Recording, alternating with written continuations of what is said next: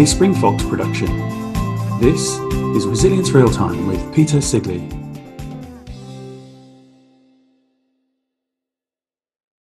Hi, I'm Simon Cook and welcome to Resilience Real Time with Peter Sigley. In our first podcast, we looked at the definition of resilience. Today, with Peter, we're going to take a much closer look at the concept of bounce and the common conversation that people have around resilience.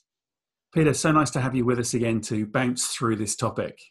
Thank you, Simon, and I do like your play on words. Well done. Very innovative, I must say. So thanks very much for having me yet again. I'm glad you like that. So, look, there's so much out there at the moment, people telling us what's right and what you should do. I think it's all becoming a bit like white noise. Where should we start with this concept of bounce, Peter? Simon, I think you are spot on in that there is lots and lots of information out there and people are reading some great things, but a lot of it still stays really conceptual and talks about the phenomenon of resilience or the concept of bounce. What I hear people come back to me all the time with is, okay, I understand it, but I don't actually know how to do it or what I should be doing. And so what I would say is when we work with people, we really talk and try to provide people with signposts or anchor points. You'll hear me say that quite often around how to think about their actions and what they might do, particularly in responding to adversity and challenge where they're required to bounce. So for me, we look at around 6 concepts or 6 anchor points, depending on where it is I might need assistance or direction or support. And that really starts at a very top level around simplifying. So making sure I'm aware of what it is I'm trying to achieve or the goal I'm trying to reach, or having that sense of moving forward is important. So being able to simplify what's going on and have a clear direction in mind is really important. Refresh is the next signpost, and that is allowing yourself to step away from a situation, a conversation, your own thoughts, just to provide a bit of distance, chance to breathe, to gain a little bit of perspective. So not so much being pushing on and without any form of recovery, I think is really important. The third signpost along the way to bouncing, we really focus on the trilogy of diet, sleep, exercise. And that is around renewing, making sure that we're in a good physical space to deal with what's coming on to us in terms of expectations from others, challenges we may face in our own day, expectations of self. So it can come from any number of areas. But when we're sleeping well, our ability to operate in a positive frame of mind with positive emotions on board are going to help us recover quite well. Exercise is one of those things that really allows us to remind ourselves that we have a degree of agency, that we have some control, and that's really important. We want to be able to feel as though that we have the ability to shift and change, and sometimes we just stay in our heads and forget that we've got a body attached to it. And so when we exercise, we remind that brain, that head of ours, that we do have some control over our environment, even though it might be small in relation to the bigger picture. It's really nice to have that reminder. Our fourth signpost is around connection. Things are so much easier when you can share that burden. And, you know, there's lots of little phrases out there. A problem shared is a problem halved. There's real merit in that when we connect to others. Our fifth and sixth signposts are related, and that is seeking help. So whether you're looking at really reputable sites for information or sources of information, and we often refer to Beyond Blue, the great work that Relationships Australia does, obviously the Australian Psychological Society, great peer-reviewed academic research papers if that's your bent, but just sourcing information, seeking help, trying to gain understanding and actually getting help, tapping into those formalised means of help. And starting with your GP is a great place, and for organisations, many offer the fabulous service of an employee assistance program or an EAP. So in a quick summary there, in terms of where would we start, around those signposts: simplify, refresh, renew, connect, seek help, get help. So I love the idea of a signpost pointing me in the way to bounce back. So if to be resilient, you at least need to be able to bounce back, What exactly happens when you find yourself unable to? Look, Simon, it's a really interesting concept. A lot of us have an innate level of skill around resilience, and we do model behaviours that other people have provided and that we can see being really effective.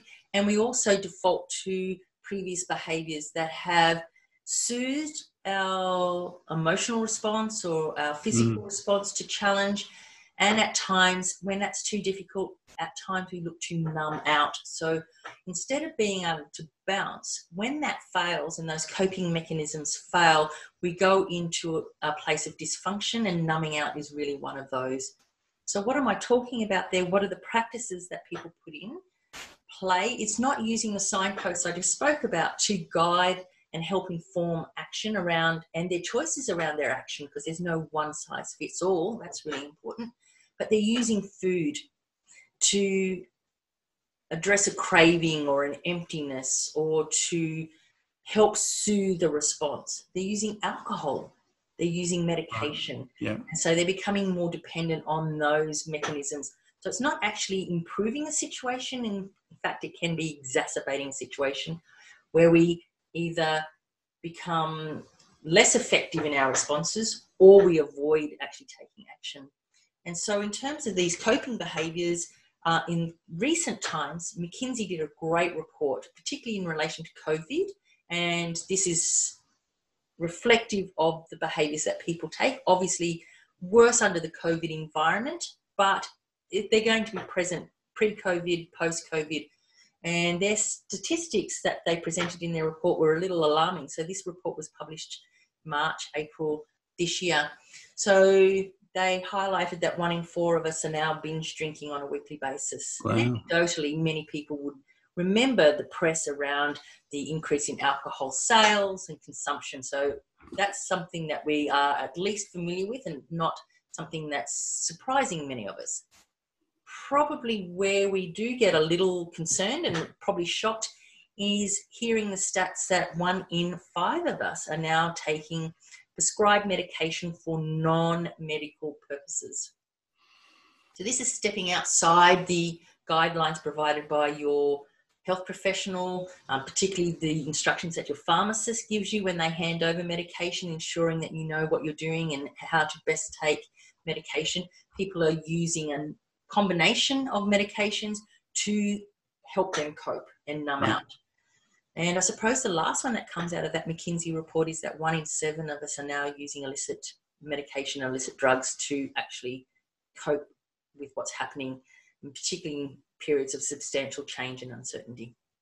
I agree. I'm quite surprised. So, if bouncing back will be most people's way of describing the way to be resilient, following those signposts, what exactly is bouncing forwards, Peter? Yeah, this is a really good question, Simon. And I'm going to say to you, a lot of the people that we work with, a lot of people I speak to have never even really heard of the concept of bouncing forward. So resilience, it's really important to note, is fundamentally, first and foremost, the concept of bouncing back, which is just what we've been speaking about.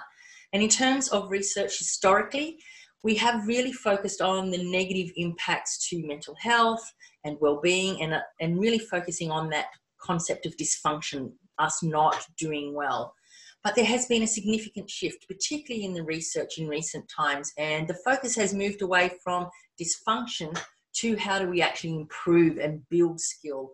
So we're talking about focusing on mental good health, the concept of resilience as a pathway to well-being, and how they interrelate and play off against each other.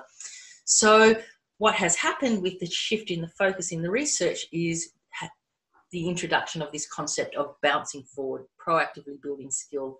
So when that adversity, that challenge happens, we bounce back, yes, but then we're shifting gears and we're thinking about, how do I bounce forward? Where am I going? How am I going to get there? What does that look like? What's my goal, my purpose, which is really, really important. And this is all about pivoting from just coping to reaching out to one's full potential. So we're looking at stepping outside the confines of what I perceive I'm capable of. And one of the thought leaders in that space is Rivich and Chate, when they start to address the concept of resilience. It sounds to me like the benefits of bouncing forward seem really clear, even though we haven't really heard about it too much. Why do you think people spend so much time just simply trying to bounce back? So bouncing forward is about reaching out to one's full potential and about proactively building skill. One, if you haven't heard about it, very hard to do, even though you might use some of those practices. The other thing about bouncing back is this concept of returning to normal. And a lot of people like to be considered normal, or that we are wanting to return to ground zero. And in actual fact, that can be really self-limiting. Add to that elements around self-doubt. Oh my God, I don't even know if I can get there, let alone move forward or build skill on top of this. And if we haven't had success previously, we have very low expectations of future success. So we often get caught in thinking about, if I just get back to where I was, I'll be okay. And we know that whilst that is beneficial to a point, we need to really move beyond that, because remembering resilience is the successful adaptation and growth post-event. So if we're going to have a growth moment, we need to be moving beyond ground zero. So in the heat of battle, bouncing back, definitely okay. I don't want people to think that bouncing back's not okay. But if we want to really hack into recovery, we are really trying to move beyond that concept of coping, returning to zero, and really start to focus on bouncing forward. Right. Okay. Thanks. So if we can hack our recovery, can we develop our resilience from adversity such that, there's a real opportunity for us to grow during the current challenges of this pandemic? Growth, what a great concept. And interestingly enough, some amazing amounts of growth can happen in the face of real adversity and on the back of trauma. Of course, there's scenarios where people don't grow through that. And we have certainly all heard of post-traumatic stress disorder, and I'm not diminishing the significance of that and the debilitating aspects of that for many, many people.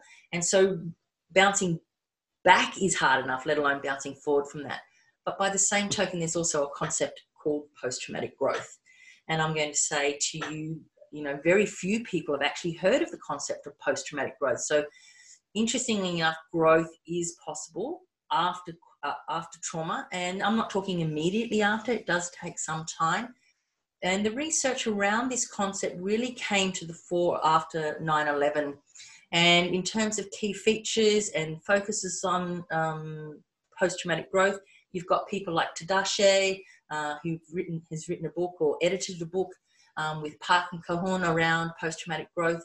Seligman talks about post-traumatic growth. So this higher functioning of ourselves from our learned experience. So we're really looking at key features here, the ability that our behaviour still matters and that we continue to invest in ourselves and how we present ourselves and what we do, the ability to connect, having a social network to rely on so that there is a quicker recovery post-trauma, and that we don't finish the story on the point that we're in a pandemic. Short of our last mortal breath, there's a whole story still left to be written, and this will form but one chapter. So yes, growth definitely possible. That's great. So then would it be right post-traumatic growth could give us a significant leap forward in resilience, even in the face of really challenging experiences? And if that's the case, can we all get the same level of resilience improvement by focusing on bouncing forwards? This is a really, really, really interesting concept, because one would think if you had high levels of resilience, then you're going to be able to have high levels of growth post-adversity and post-challenge. And so the question really comes out, does high resilience equal high post-traumatic growth, for example?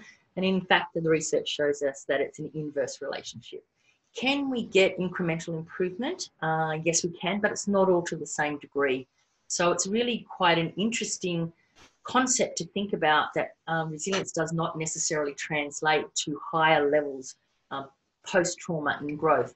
So why is that the case? Well, usually someone who's more resilient is less likely to want to engage in searching for meaning or purpose post-event. And the reason is not that they don't have purpose or they don't need purpose, that's not what we're talking about, but they're actually less likely to suffer from the outcomes of the trauma than someone who had lower levels of resilience. So there's that buffering effect that helps protect them against the impacts of trauma. So as a consequence, after trauma, there's actually little need or little opportunity for post-traumatic growth. And studies report, quite honestly, that higher levels of resilience are actually often associated with lower levels of post-traumatic growth scores. If I'm a leader, Peter, as we sort of close out the podcast, what advice could you give me around bouncing forward in my leadership of my team or myself as we go forward? So, Simon, as a leader, I would really be looking to educate and provide opportunities for people to use the signposts that we spoke about at the very beginning. Right. Simplify, provide clarity around communication, around goals, refresh, enable people to step back from the conversation, to come at it from a new angle, a new set of perspectives, and even just to really hone in on when you're going to be communicating and what that looks like. Renew, connect, seek help, get help. That's certainly where I would start in terms of that. In terms of the team leader, I'd be looking for opportunities to encourage conversation. And as I said, looking for different ways of thinking and alternatives to the way we work and the way we are on a daily basis. And to do that, we really need to be encouraging and rewarding creativity. With all that said, creativity, engagement, connection requires you to build in some level of recovery. So allowing people to clock off, to disconnect from work, to do the majority of their recovery, which we know happens at home, and that minimal amounts happen at work, such that I'm bringing my best version to the team each and every time that we connect. Brilliant. That's excellent advice. Thanks, Peter. I think that's been a sensational conversation to define that resilience is so much more than simply bouncing back. Understanding that bouncing forward, what that is and the benefits has been really, really great for me. And actually knowing that bouncing forwards can really help with becoming more resilient is great to know. So thanks again, Peter. My absolute pleasure, Simon. It's an absolute delight talking to you. So the next time I get to speak to Peter, we'll be exploring her insights on mastering stress and the impact stress can have on our resilience. This is a Spring Fox production, hosted by me, Simon Cook, edited by Claire Taylor, music written, composed and produced by Josh Jones. Tune in next time wherever you find your podcasts, or check out our website, springfox.com. Don't forget to like and subscribe to help others find this podcast.